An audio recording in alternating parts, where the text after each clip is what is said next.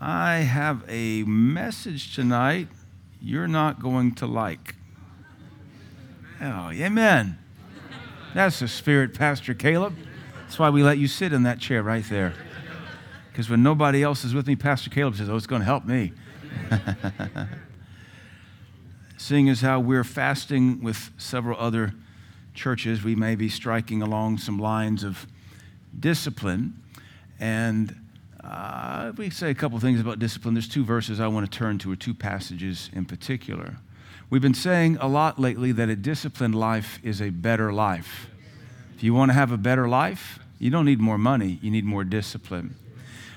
I don't know if you know this or not, discipline is free. But it sure does cost a lot. Discipline is free, but it does cost you something. It costs you time. It costs you pleasure. It costs you comfort. It costs you a lot of things that are dear to you, but in the end, it will make you a better human being. And it will make your life more effective. And as we look around and we see the spirit of chaos settling upon everything, it's the delusion of the last day. As we see it, please don't believe you and I are going to be immune from the spirit of chaos. It's thermodynamics. It's any system, any closed system without the input of outside energy will decay. That's creation. That's a law of physics. Any system, a closed system, that could be your life, that could be an aquarium, that could be your house. Any closed system without the input of outside energy will decay. So we also call that the spirit of chaos. It's coming upon the whole earth. Governments are breaking down and deteriorating. Families in this once great nation are breaking down and deteriorating. Minds of some of the most brilliant people ever are breaking down and deteriorating, because if you and I don't put effort or discipline into our lives, it's going to break down. Proverbs says, maybe it's Ecclesiastes, that through much slumber, the roof slumpeth in. Basically means if you neglect your house, it will become dilapidated. In these parts around here, you just drive out into the country a little bit, you see houses that were once great homesteads, gorgeous old farmhouses that if somebody had kept it up and maintained it could sell for $1 million today. But through a little bit of slumber here, a little bit of laziness there, the roof begins to sag in, the porch stoops, and everything falls apart. So I call it the chaos spirit. I've been praying a lot about it, been seeing it a lot. It's coming upon every one of us. It doesn't mean we can't beat it, but we have to be aware that, as we've said it over and over for years now, the current of the age is getting swifter and swifter against us. We're going to have to swim harder and harder against it. I've used the example of a boat, say a boat going upstream against Niagara Falls. If the current of the water is 5 miles an hour, that boat has to go at least 5 miles an hour to stay stagnant. If the boat wants to go anywhere else, it has to go 6 miles an hour or 5 plus. But what happens if all of a sudden the water goes a little swifter? And the 5 miles an hour you and I were motorboating along with Christ 20 years ago, don't cut it no more. We're serving God, but it ain't happening because it's the spirit of the age is working against us more ferociously. And as we get towards the end of time, as it is with any waterfall, the closer you get to the waterfall, the steeper the pitch, the faster the current. And so now the 5 miles an hour from your Christian walk 5 years ago is not sufficient for today. You can still half-heartedly be serving God and going backwards into chaos and maybe hell. I don't know what your doctrine is. So we have to be mindful of the chaos of the age, the spirit of chaos. And if we take our rest just for a day or two, it catches up and consumes a lot of our hard work very quickly. You see this demonstrated in the curse in the garden. Apparently, before the curse, man could sow seed and things would come up easily. And the garden needed no cultivating, no necessarily hoeing and weeding. But then the Lord said, because of the curse, through the sweat of thy brow, you're going to do the same work. So now you couldn't just cast seed and just take your ease. If most of us have gardened or farmed a little bit, you got to cast your seed, and for the first couple weeks, look after it maybe every day, every other day. And then for sure, once it starts coming up, you're watching that garden every day, because if you take your eye off it for just a little bit of time, especially in the heat of July or August, you could lose that garden in a day or two to weeds or grass, vermin, what have you. We're in the same stage. If you and I, if we just take our ease, sometimes the holidays are bad for this. If we just take our ease for a week, vacations can be really bad for this. That's why even when we go on vacation, we should still discipline or exercise some kind of spiritual discipline, praying over our food, praying with our children, streaming a service while we're away, just so to stay tagged up. That way we maintain a momentum, or at least status quo. At least we didn't lose any ground. It's also one of the reasons why during COVID, even while we were shut down for 6 weeks, because that's all we were shut down, and we shut down again a couple months later when the whole church got COVID at once. But by then we were experts at it. The first 6 weeks, we did every service live. So every Sunday school live. I pre-recorded nothing for service because I think that's cheap. I think that's a lazy preacher. Because that means he just bottlenecks all of his services on a Saturday, then spends the rest of the week golfing. So my personal judgment of that guy, lazy. We did every service live, Sunday school, Sunday morning worship, Sunday night live, Wednesday night live, and even corporate prayer, if you remember. We did it live so that we could stay in the discipline of coming to the house of God, even if it was just on our flat panel or our laptop at home. I told all of you, dress up, take your offering to the television so we could maintain the spiritual discipline, because it wasn't going to last forever, and I didn't want us to miss a beat. So you know what? All the lazy churches lost 20 and 30 and 50% of their congregations in COVID. None of them have come back, and we grew. Because the way you beat chaos is discipline. The more chaotic it is, the more disciplined you have to be. And discipline takes work. And we're not really liking that too much in our generation. And so the more variables you have in your life, the more discipline you have to have. Otherwise, you can't juggle all of them. The more variables you have, the more disciplined you have to be. If you're struggling with one ball, you're not going to like having two. I just happened to catch a video of some lady from Cirque du Soleil, and she was juggling like 20 balls in this kind of V platform, and she'd just go. It was amazing. You had to watch it in slow motion to see what she was doing, and then they turn off the light, and they were glowing in the dark, and she was still juggling 20 balls. I can't hardly toss two back and forth. And this girl, obviously an acrobat, she could juggle 20 balls and bounce them multiple times before they touched her hand again.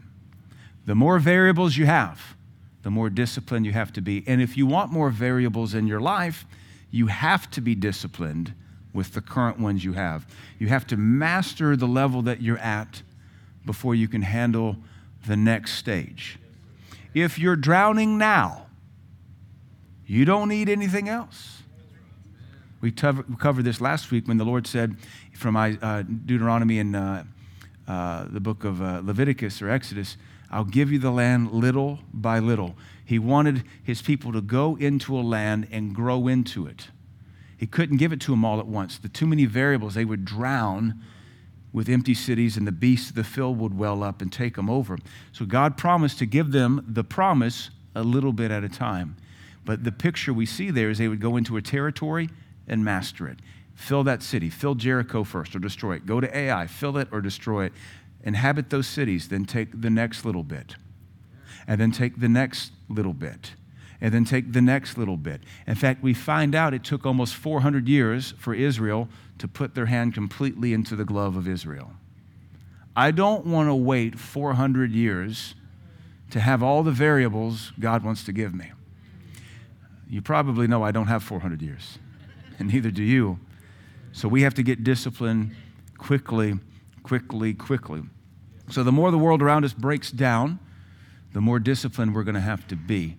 The more your neighbor falls apart, the more you're going to have to pick up their slack. Because if you can imagine being in a room full of people whose minds are undisciplined, it's going to pull on you mentally. It'll produce I think we can catch that. I think we can envision that. If you were to be in a room, 20 people, just an empty room, you guys are going to sit around and talk about something, and all 20 of them, but you're the only person with a disciplined mind. Everybody else in there is paranoid, nervous, fearful, insecure. What kind of energy is that going to produce in that room? It's going to instantly pull on your mind and affect you. You can see it.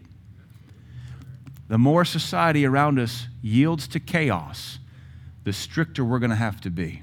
We're not talking legalism. We're just talking sanity.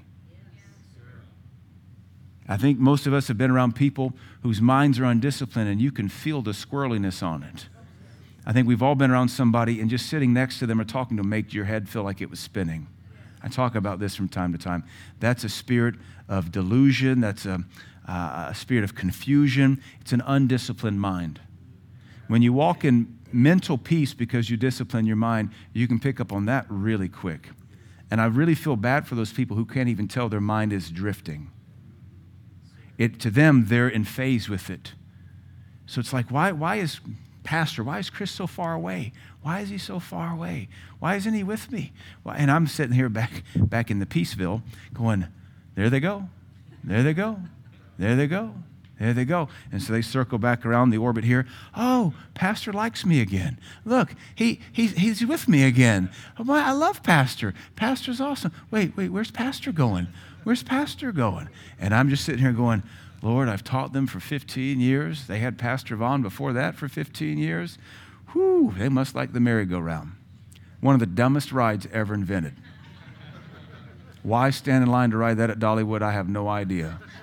To go up and down on some unicorn or some tiger with the irritating music that just makes you want to throw something. Mirrors everywhere. Yay. But some people live there. Now imagine being in a room full of people whose minds do that.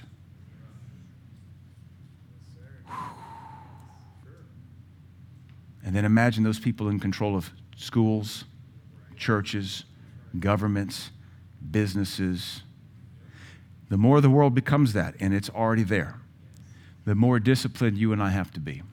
We can't afford to be loose. We can't afford to be lax.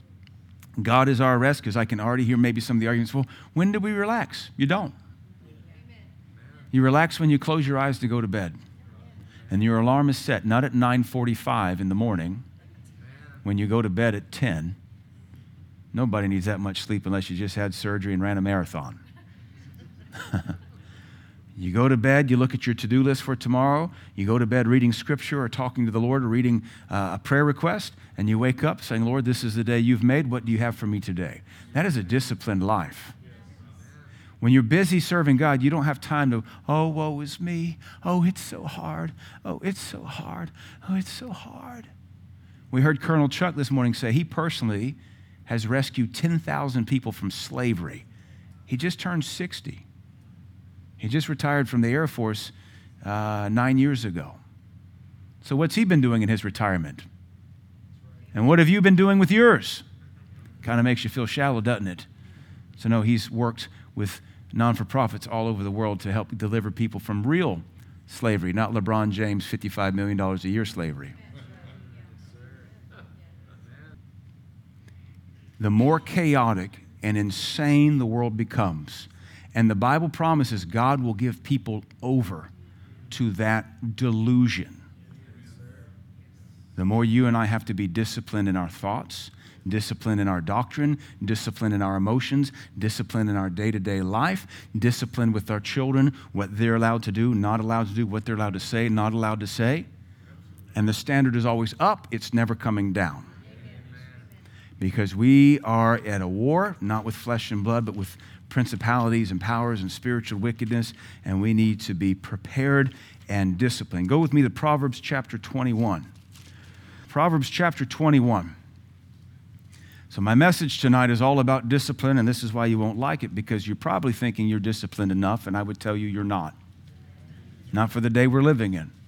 The generation before us that lived in a great peace and a great organization was way more disciplined than this current society is. And they didn't even really need to be, but they didn't know anything less than. And every generation gets more and more lax and more lazy and finds more and more reason for more downtime. And we want to go to a 4-day work week and 30 hours a week because I need a 4-day weekend, and I need at least 96 hours off a week. We're looking for excuses to cater to the flesh more. But your life is designed to accomplish something and build something. And the more disciplined your life is, the better it will be. A disciplined life is a better life. Proverbs 21, verse 31. The horse is prepared against the day of battle, but safety or victory is of the Lord. The horse is prepared against the day of battle, but victory is of the Lord. There's 4 variables I see in this verse. Number 1, a horse. That's a horse for riding on, a horse for chariots, a horse for charging. It's a war engine. Your second variable is the preparation or the regular training.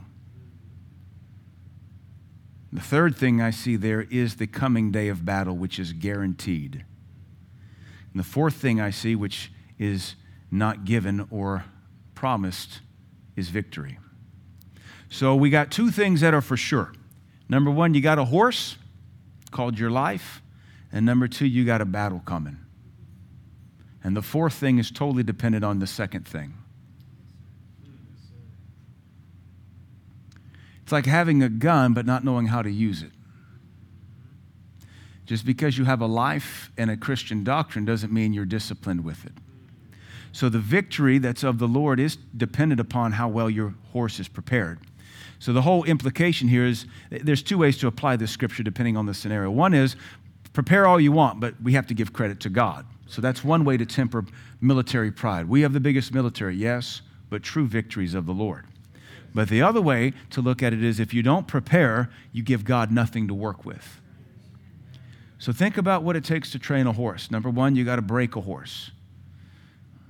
Which comes first? The broken horse or the horse that you have bred, but it doesn't matter. You take a horse, you have to break it to submit it. Then you got to train it to take a saddle, train it to take a rider, and then you got to begin to train that horse to gallop, to obey your commands. Then you have to train it to not worry about what's on the left hand or on the right. Then you have to train it to not freak out when it hears people scream or war sirens or war drums. You have to train it to do everything, even if it means it's going to die. And that horse is not a stupid animal. You have to train it and train it and train it to be able to take you when you stand, to take you when you fall off, circle back around, pick you up. There's a lot of training. This is a full-time job. Then you have to start training other people to do what you've trained this horse to do with them. So now you're training the other soldiers. There's a lot that goes into this, but what if all you and I do is just have our horse? And we think we're blessed because I got a horse. Is it Mr. Ed? Is it Flicka? Is it Black Beauty? And what's your horse? What was the Lone Ranger's horse? Silver. I should know that. What was Tonto's horse? It has to have a name. There was another famous horse. Trigger. Whose horse was Trigger? I was thinking of Trigger. That's not Tonto. Trigger. Just because you have a horse doesn't mean you've trained it or disciplined it to do anything. But there's still a battle coming. There's a battle coming for every one of us. We all have a horse. We all have a battle. We don't all have victory. And God is not to blame. We all have a horse presently called a life, a doctrine, a local church, a family, a Bible, the Holy Spirit. We have a horse, and we all have a battle to fight, and we all have fought battles, but we all don't walk in the same level of victory, and it is not God's fault.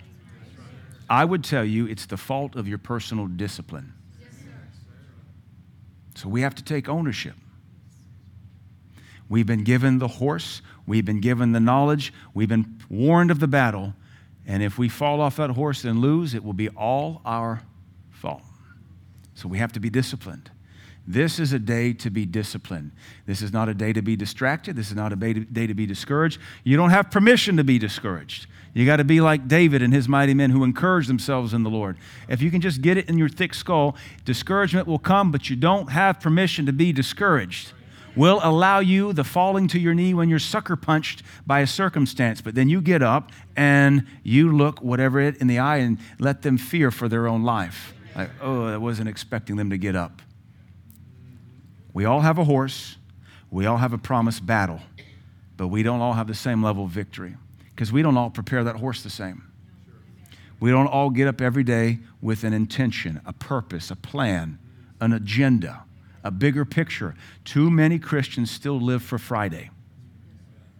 They still live for 4 o'clock or 5 o'clock or whenever you get off. They still live for the next movie to come out or the next game to be released. That is a shallow human existence. Some live for the next snack. Your life has got to be more than the next caloric reload. Some live for the next purchase. You got to be bigger than the next dollar you spend or burn through. We have to have a big picture. So every one of us should have that. What are you wanting to do with your life? Where does your marriage need to be? Where does your health need to be? We've been saying it in our house more and more, though we are healthy people, that nothing tastes good as fitness feels. Nothing tastes good as being able to go out and run 5 miles on a whim and not even think twice about it. Nothing tastes that good. Nothing you like is going to be worth that to me. What's your vision for your health? What's your vision for your finances? What's your vision for your kids? Because if you actually have a vision and you can see the battle coming, then every day you're preparing that horse for the imminent, impending battle. If you believe God, you're going to get pregnant and have a kid, you got to start saving up money. You got to start looking at a bigger car if you're going to have a 3rd kid or a 4th kid. Because it's against the law to put 4 kids in the back of a hatchback. If you think God's called them to college, and even if they don't, it's wisdom to start saving money the second they're conceived. But if you just live for the weekend, you're not saving money for the kid you just made. Making the kid is the easiest thing you'll do in their life, the rest of their life. It really ought to be a lot harder to make a kid than it is for everything else that comes after that. It ought to be like solving some kind of hexadecimal thing, and you got to crack. It ought to be like mining Ethereum or something. You just got to crank on the algorithm a little bit, and after like 6 months of input and sweat and are you sure? Are you really sure? Let me see your savings account. Let me see your investments. All right, you have now earned the right to make a kid. Is that how it works? No. We have a horse. We have a promised battle. The victory God wants to give us is dependent on our discipline. No discipline, no victory. You say, well, I'll call out on the mercy of God. Well, that's great. But at some point, mercy expects you to grow up. And I don't want to really live dependent on the mercy of God.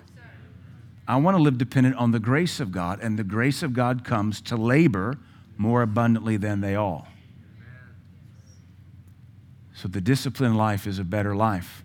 And no matter how disciplined you are, there is still room to be more disciplined. The horse is prepared against the day of battle, but safety is of the Lord. So what if we stop and think about what's the last battle I lost? Was it with sickness? Was it with a career? Was it with a relationship? What's the last battle you lost? Because you're going to take it again. You're going to take that test again. Did I get out of credit card debt just to roll over and put another $3,000 on the credit card? Did I beat 50 pounds weight loss just to gain another 30? One of my pastor friends, I just saw him the other day, and I said, hey, pastor, you look great, man. Have you lost weight? He said, yeah. I said, well, how much? He said, well, since when? I said, pick. He said, well, since September, I've lost 50 pounds. I said, that's awesome, man. What are you doing? He said, suffering.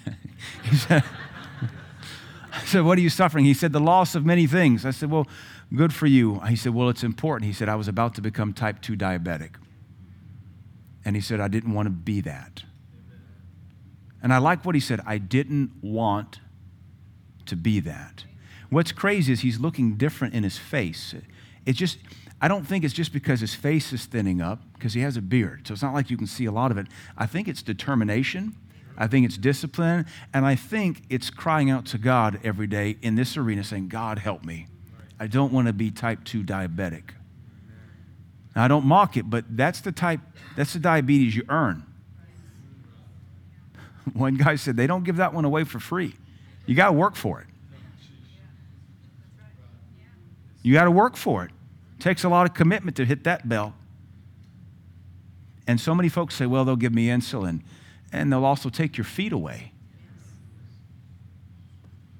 So he's had to discipline his life. But unfortunately for him, and again, a great man of God, I love him, respect him dearly, it took the threat of type 2 diabetes to wake him up. But some folks would just drive right through that. What's the battle you lost? Because you're going to have to pass that test again. And is it worth it to you to get up, train that horse, knowing the Philistines coming, the Amalekites coming? How do you know? Because you didn't beat them last time. You left them running, but you didn't beat them. And they're going to go home mad, gather more troops, and come back for your soul. So are you willing to put the effort in, to stay up later, to get up earlier, to get things out of your life that don't really amount to anything right now in this season, and make time for prayer and Bible study? Maybe you need to study something that's extra biblical that helps you in a disciplined life. Maybe you have to study budgeting. Maybe you need to study investments. Maybe you need to study dietary science. Maybe you need to study fitness. Something, you need to invest in something that prepares this horse for the coming battle. God gives us the victory, but you have got to give him something to work with. And that's evident because he's not dragging anybody across the finish line. He drags people once or twice through mercy, and then he says it's time to crawl. And then he says it's time to walk. And then he says it's time to jog. Then he says you better run. And then he says you better pick up somebody, throw them over your own shoulder. How long will you have horses in your stable and defeat in your life? And in any church that gets this kind of training, you got a whole battalion of horses you're not using. We all know what to do in our life. We just don't want to do it. But we do expect somebody to get the victory for us. So let's go to another passage. I'm going to have Emma throw this up in the New Living Translation, 1 Corinthians chapter 9. This is very convicting in the New Living Translation. We'll throw it on the overhead. I'm not sure what verse I want to start in yet, Emma. So we'll go through this line upon line. 1 Corinthians chapter 9, verse 24 in the New Living Translation. Don't you realize that in a race, everyone runs, but only one person gets the prize? So run to win. Stop there. Run to win. You know, in any race, there are people who are going to break land speed records, and then there's people dressed up like a giant pumpkin or a turkey or Snoopy or a cheerleader. Any marathon, any race you go to, there's always some idiot dressed up as a T-Rex. They want to say they ran a 10K in one of those T-Rex outfits. And then there's the guy that shows up in skinny jeans and punk hair and wants to do his thing. Paul clears the air real quick. If you're going to run, bless God, run to win. If you're going to come to church to be a Christian. Come to church to be disciplined. Come to church to be changed. It's a commandment here. If you're going to run, then your intention is to win. Now, I think we understand there's going to be faster runners than us, but I'm going to beat my record. I call it a PR. I'm going to get a personal record. I may not be the fastest runner out here today, but this is going to be my best time ever because I've trained all month for it. Every time we serve God, every time we circle the mountain, we ought to raise the standard a little bit more and get more victory. Pastor Vaughn taught us around here 25, 30 years ago, every year you should get victory over that sin so it becomes smaller and smaller in your life. He used to say, if you're still dealing with the same sin to the same degree you're dealing with it tonight, you've not walked with God.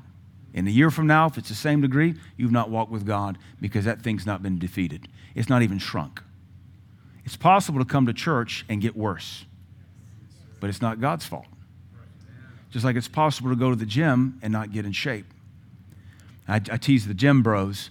You know, the gym bros are those that go and work out, but they take more pictures than they actually lift weight.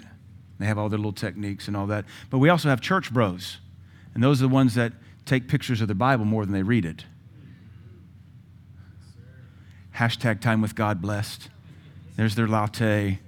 They spend 30 minutes arranging everything, and then they throw all the bluish Instagram filters on it so it looks important, like they have a walk with God, but they're really just taking pictures of their time with God because they want the approval of man, not the anointing of God. Hashtag, here's the scripture that really meant a lot to me today. Oh, verse 22. And they rack up 30,000 followers being a fraud. Those that walk with God don't have to hashtag it. You can hashtag church or do church. I think those that hashtag church aren't really doing church, because if you're doing church, just do church. It's an ego thing, and it's very immature. Next verse. All athletes are disciplined in their training. They do it to win a prize that will fade away, but we do it for an eternal prize. So he's likening us to athletes that ought to be disciplined in our training, just like training a horse for battle. Your every day should involve some kind of spiritual discipline and spiritual training. There is a time to rest. There's a time to relax. There's a time to watch a ball game and play a video game with your kid or checkers or whatever you want to do or go for your hobby. But every day there's a spiritual discipline. If all we're ever doing is sowing to the flesh, then all we'll ever reap is corruption. But if you want to reap peace and life eternal, you have to sow to the Spirit every day too. That's a disciplined life. There's not a person in here, except for maybe a diabetic that has to have insulin, that couldn't skip a meal a day. There's not a person in here that couldn't function off of 1,500 calories a day. It's not hard to do once you're disciplined. And the more sedentary your lifestyle, that is, the more you sit around, which is most of our careers, the less you need to eat. But honestly, if you go to Starbucks, you get a Frappuccino, you just drank 1,000 calories. I don't know why these pants are so tight. Well, because you have a Frappuccino addiction. Let me get a venti Frappuccino. No whip, I'm watching calories, you know. So that's like throwing the deck chair off a Titanic, trying to lighten the load. That whipped cream is not your problem. It's the rest of this that's going to kill you.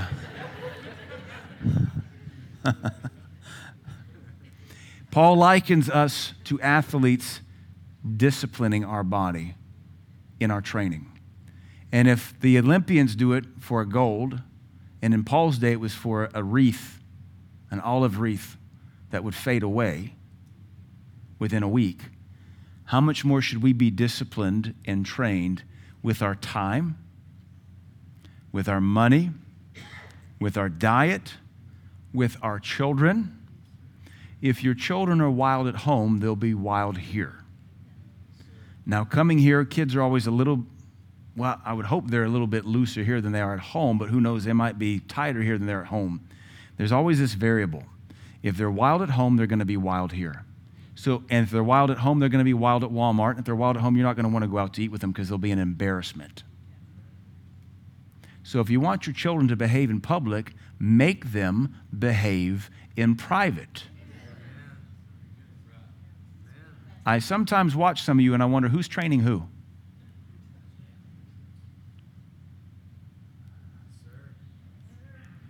Because when you learn how to command children, you can snap a finger and point and they walk to you because they know or else. There's a permission when they're like 1 or 2 that you have to run after them. But if they're like 4 and 5 and 6 and you're running after them, right there, stand by me. Don't move. Who's training who? So we discipline our time, our money, our body, our children, our marriage, our mind. If you don't discipline your mind, you'll lose your whole life. Because you'll prosper and be in health even as your soul prospers. What if your soul's squirrely? What if your soul's fearful? What if your soul's paranoid? What if your soul's a daydreaming? What if your soul is just, you'll never have anything because you can't stay focused long enough. This is not the day and age to let your mind just drift. You have to be disciplined. If you're not disciplined in your mind, you'll always be daydreaming about food. You need to bring your mind into captivity concerning food. You need to have a healthy perspective of food. We eat to live, we don't live to eat. Amen. What you're about to eat won't be the last thing you get to eat today, so don't eat 100 of them. And if every day is a cheat day, you have no discipline. Years ago, I was in a Spencer's Gifts. You know that little carnal store? All right, some people are like, huh? And the younger people are like, huh? So I'm right there in the middle. So Spencer Gifts is a pretty carnal store, but as a teenager, it was a cool thing to go into because they had whoopee cushions and stuff like that. Other stuff which was way more sinful than I realized. I didn't know what I was at. But I remember there was one time a poster called 365 Reasons to Get Drunk. And it just went through all the holidays. Some of them you never heard of, but they were somebody's holiday, but that was a reason to get drunk. And then there's St. Patrick's Day, and then there's Christmas, and then there's New Year's, and there's Valentine's. Some of these days were holidays I recognize. And then it said freebie somewhere in there, your birthday, your anniversary. Some Christians, every day is a day to cheat and eat food. It's a special occasion. Well, we only have special occasions on the days of the week that end in day.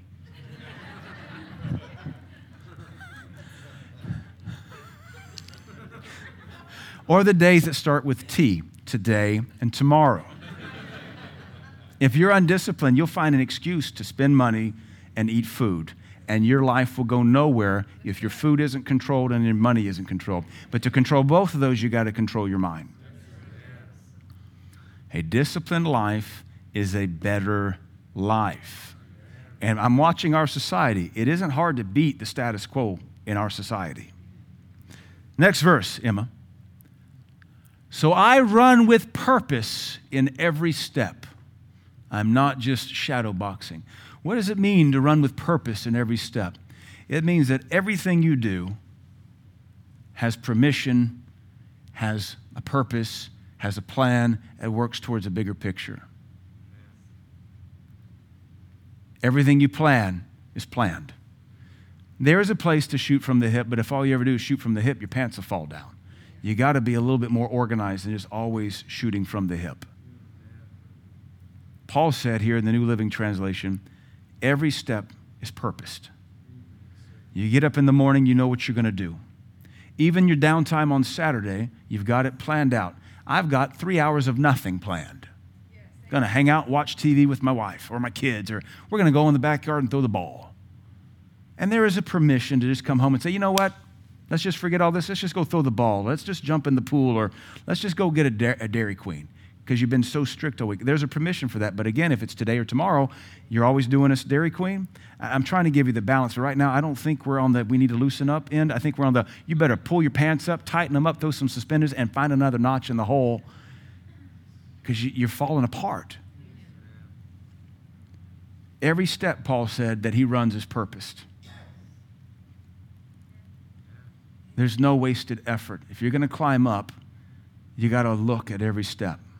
If you backpack, you're watching every step. If you rock climb, every foothold is critical. If you do any kind of mountaineering and you have on crampons, every foot has to be positioned. If you ice climb, it's even more critical. If you want to just walk the easy route of like a leisurely retirement path, you don't have to watch where you walk, but you'll go nowhere. But if this is an upward climb, then every step has a purpose. Every dollar saved has a purpose. Every activity has a purpose. Every sport you allow your child to participate in, you've prayed about. Every activity, every friendship you let them keep, you've prayed about. You've judged it. Every job you let them take, you pray about. It's not wise to work fast food when you have a fat problem. I didn't want to say fat, but it kind of came out. I want to say a weight problem, but it doesn't make wise sense. Why would you work fast food if you're struggling with your weight? If you're struggling with your weight, go work at an outdoor store or go work at a gym or go work at the recreation department. Go find something that forces you to walk around. Go work at a warehouse. How about you have your job be part of your solution and not let your job be part of your problem? I heard one great Southern Baptist preacher say, if you're an alcoholic, don't live next to the liquor store. He also said, if you're overweight, don't ever visit a buffet.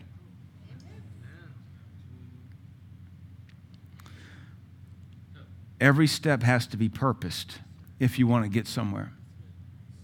You only have so many steps in your life, and then you're dead. You want to have gone somewhere in your life. You don't want to spend your steps going in circles like Israel did, rejoicing over manna that was basically their death meal. Yay, supernatural, yay, super. You realize you've only eaten one thing for the last 40 years? Yeah, but it supernaturally comes in. Why don't you go get the next meal from God in the promised land? It's too much work. We want it easy. Every step is purposed. I'm not just shadow boxing. I think we understand what that is. You see the boxers, they're shadow boxing on the speed bag or on the dummy bag or on that, I don't know what the other one is, the tension bag, so they're just moving, bobbing, and weaving. They're not really hitting anything. Paul said, I'm not playing games here. Some Christians do. That shouldn't be us. We're not playing games here. This isn't a religious practice for us. This is the way of life. The more the spirit of chaos comes upon the earth, the more disciplined you and I have to be. It's almost like the expression, brace for impact. Brace for impact. When we go to the beach every summer and we jump in the waves and we hold the kids and they're on us and we say, here comes a wave, that you can feel them tighten up on you, ready for that big wave. The impact is ramping up in the earth, and we have to be more disciplined. Next verse, Emma. I discipline my body like an athlete, says no American Christian ever. But this is what the apostle said, and he wasn't speaking hyperbole. He was literally disciplining his body like an athlete, training it to do what it should. So you mean your body doesn't want to do what it should? No, it has a sin nature. It has an appetite. We know through all of our dietary sciences, you take one bite of something sweet, all of a sudden it wants a lot more. So don't do sweet stuff. You can eliminate sweets out of your diet to where it's too much for you. You can begin to dial back sugar out of your coffee to where even 1 teaspoon of sugar is way too sweet, and the 6 you used to put in there tastes like syrup. If you want to beat life. But Paul the apostle, the only one I found that says I finished my race, he said, I discipline my body like an athlete. I train it to do what it should. Otherwise, I fear that after preaching to others, I myself might be disqualified. So this is a concerning verse. He likens to an undisciplined body to being disqualified as a believer. I don't want to hit that too hard doctrinally because it's the only verse I have that says it directly. But he says, I fear. I fear that if I don't take care of my body, I fear if I don't discipline my life, I fear that no matter how great a preacher I might be, if my life isn't put together, it'll disqualify me. From what? He doesn't say. The Greek word is reprobate, devoid of judgment. Castaway is how it's translated in the King James. This should settle into our life. Anytime you want to be lazy, you should remember Paul's fear. If he wasn't disciplined, he feared disqualification. There is no tenure in the kingdom. I don't believe there should be tenure anywhere. I believe you should qualify to obtain and qualify to maintain. I don't believe in tenured professorship. I don't believe in tenured pastorship. I don't believe in tenured squat, because the sin nature will creep in and pervert that seat of authority. I don't believe there's tenure in the kingdom. I don't believe there's tenure for pastors, tenure for elders, tenure for deacons, tenure for worship leaders. We can all be disqualified and be sat down. We see with the kings, they're judged, and God destroys them in the Old Testament when they get sinful and don't repent.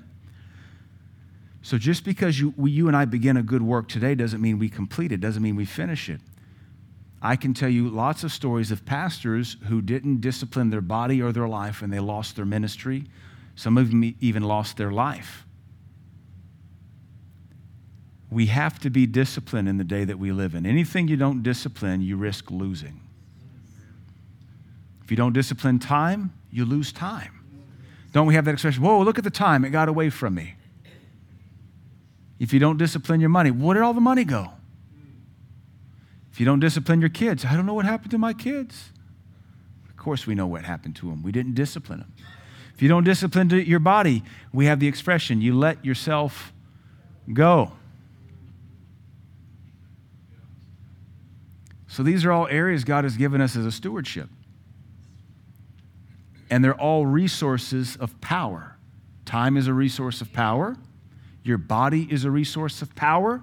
Your money is a resource of power. These are things given to us to build the kingdom. Your children are a resource of power. Your marriage is a resource of power. And if you don't discipline these things, you start to fold one resource at a time. So let's just, I don't know, maybe I could make a teaching out of it if I studied more. But let's say your time is a resource. Your mind is a resource. Your body is a resource. Your money is a resource, your marriage is a resource, and your children are a resource. Let's just say there's 6 resources to life. We might be able to come up with a 7th, but it doesn't matter for the sake of the concept. If you don't discipline these 6 areas, you'll lose them. If you don't discipline your marriage, which would come back to disciplining your mind, you could lose your marriage to divorce. So there's one resource now taken away from you with which you had to fulfill your calling and run your race. What if you don't discipline your time and you just waste it on video games or Facebook or social media or hobbies or sports or whatever your thing is? Then you forfeit it. Now you're just down to 4 resources with which God has given you to fulfill your calling and run your race. So now if you had a V6, now it's a 4-banger. What's that knocking in your engine? It's your undisciplined life. So then what if you don't discipline your body? And all of a sudden you start to become sickly. It's easier to be overweight when you're young, but it catches up. I think some folks, if they don't take care of their body, they peak in their 30s. And in your 30s, you still got 50 years left to live. So if you don't take care of your body, you start to lose it. And now you're down to 3 resources to finish your race. That leaves your money, your mind, and your kids. But truth be told, if you're not good with these other 3, what are you giving your kids? You've taught your kids that they don't need to discipline their time, their money, or their body, and probably not their mind. So then you lose your kids. So now you're down to your money and your mind. But truthfully, all along, the issue was the mind to begin with. And if your mind's not disciplined, you sure don't have the money. So if 6 resources God gives us to run our race and finish our course, if we're not disciplined, we start to fold them like dominoes. How will we run our race? What will we give our kids? Will they become greater than us or twofold more the child of hell than us? So we have a horse. We have a battle coming. And the victory is dependent on our preparation. So the question is, what are you going to do with it? This has been like the thrust of my message for 15 years, trying to get us to come up, to be disciplined, to teach it to the next generation and the next generation and the next generation. What will you do with it? In the end, it's our walk with God. That's all there is. And you and God is the majority, so you can't be stopped so long as you obey. So what is lacking in discipline? What area is not disciplined? That's what we got to aim at. What area is not disciplined in our life? In your marriage, discuss it. With your children, discuss it. We're fasting for 21 days. Maybe we practice fasting something that isn't disciplined. Whatever robs you of discipline, fast that thing. Sports, video games, social media, coffee, Coca-Colas, Everybody's got something different. Fasted. We only have so many steps in our life. We only have so many years. And yet, whatever our calling is, it would be unjust if God gave it to us and we couldn't fulfill it in our lifetime.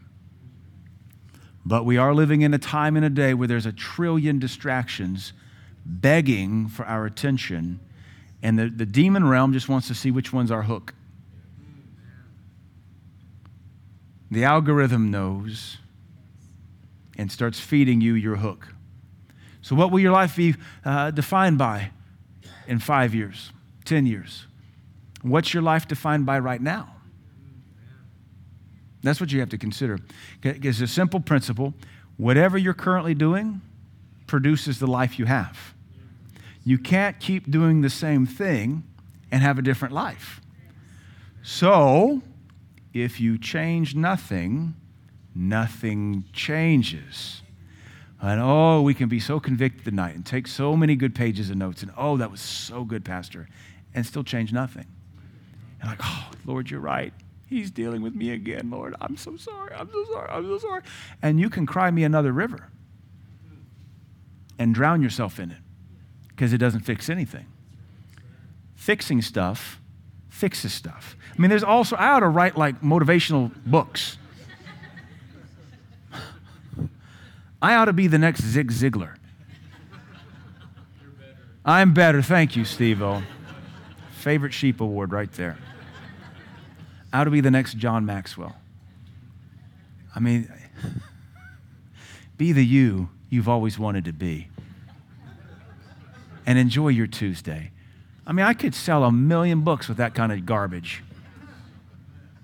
Or I can just breathe on you and demand you change because your God does. Because your life is worth more than to live according to the flesh. Now, one last verse here, Romans 8. And we're going to finish up a little bit early because I'm not fasting sports and I want to watch a game. I'm just kidding. I've got no skin in the game tonight. It is funny, isn't it?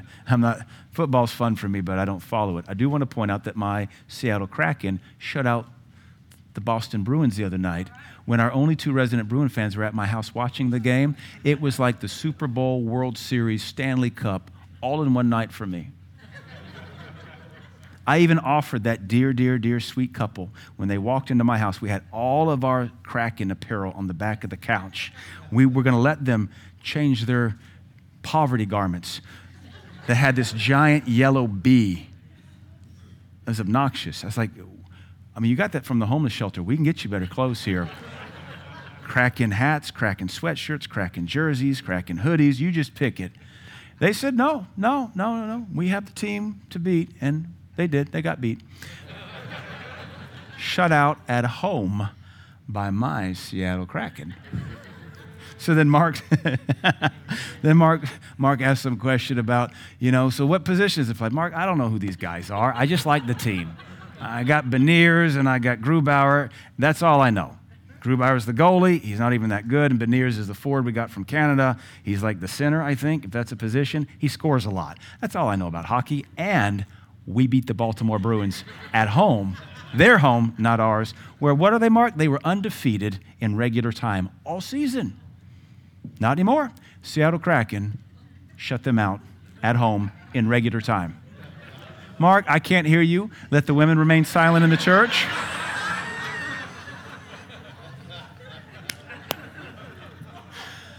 Anyway, my point is I'm more hockey than anything. Did you find Romans 8 yet? Yeah. Romans 8 for the win, unlike the Bruins the other night. Kraken did win 8-5 last night. Felt pretty good about that win as well. Verse 4, that the righteousness of the law might be fulfilled in us who walk not after the flesh.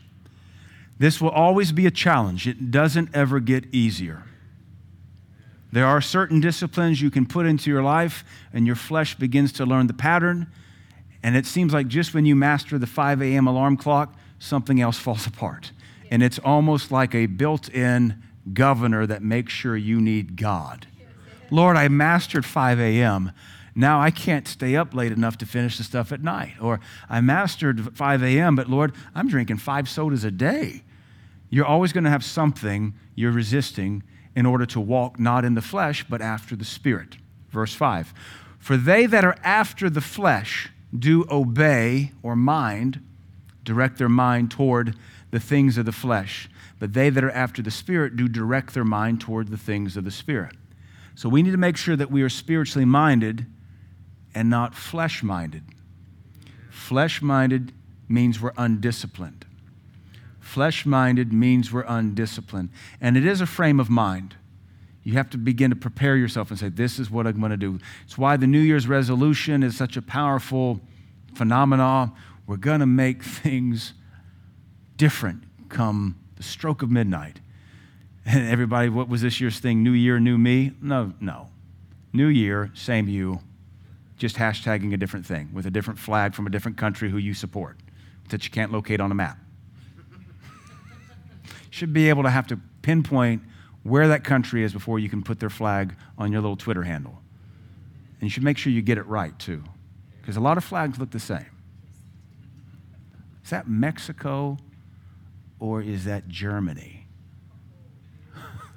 There's a big difference there. Is that France? Is that Italy? You should know your flags before you start posting them to support whatever cause you don't understand the geopolitical repercussions of. Verse 6, to be carnally minded is death. That is to obey the flesh. Carnally minded. The margin of my Bible says the minding of the flesh. To obey your flesh is death. Now let's balance that just for a second. It doesn't mean if you're hypothermic and shivering, you should disobey that. Obey hypothermia and get inside. If you haven't eaten in 4 or 5 days and you're not fasting and you're hungry, you should eat something. If you can tell that your blood pressure's low and your blood sugar's low, you should eat something. So it's not talking about disobeying survival. Because somebody's going to ask that question, well, what if I'm cold? Should I disobey that? What if I'm overheating? Should I disobey that? Come on, please work with me. Use some common sense here. The context is living sinfully, living carnally. The minding of the flesh is death. The more undisciplined we are, the more chaos reigns in our life. The more chaos reigns in our life. But to be spiritually minded, or that is the minding or obeying obedience to the Spirit, is life and peace. So the more we obey the things of the Spirit, and the Spirit of God calls for discipline. I understand there's a place where you can become so legalistic, it's crushing, but we're not there tonight. That's one ditch we don't want to get into. We're not anywhere near that ditch. We haven't even hit the rumble strips nearing that ditch. We're not even in the middle of the road. We're over here trying to pull out of lazy. We're here buried up to the axle in this ditch called, I'm free, and grace will cover me, and I'm hungry, though you just ate 30 minutes ago. Yeah, but there's food in the pantry. That's where you should keep it until the next mealtime. I remind you, we're a culture that carries snacks in our purse or man purse for if we get hungry in between breakfast and brunch. We carry food in glove compartments and center consoles in case we get hungry on the commute to work. That's this culture. Where most cultures in the world, they might eat one major meal a day and spend all day collecting it to prepare it. The minding of the flesh is death, but the minding of the Spirit is life and peace, because the minding of the flesh makes you God's enemy. That's a harsh verse. Let me see if it says that. I'm kind of giving you the Greek translation from the margin of my Bible. I'm going to go to Romans here in another translation. Let's see what it says there in verse 7. The sinful nature is always hostile to God. It never did obey God's laws, and it never will. Verse 6 says, this is New Living Translation, so letting your sinful nature control your mind leads to death. Let's throw that up, Emma, if you can. Go to Romans 8 in the New Living Translation. We'll begin in verse 5, Romans 8:5. Let's just look at this, and then we'll pray. And hopefully you've received something tonight about being disciplined Romans 8:5 in the New Living Translation.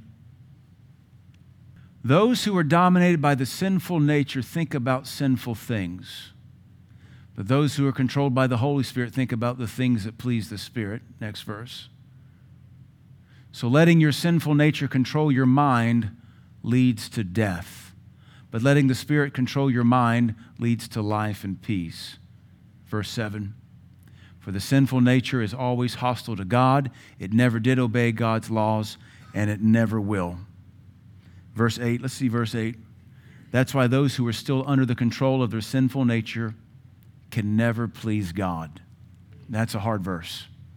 Those controlled by fleshy appetites can never please God.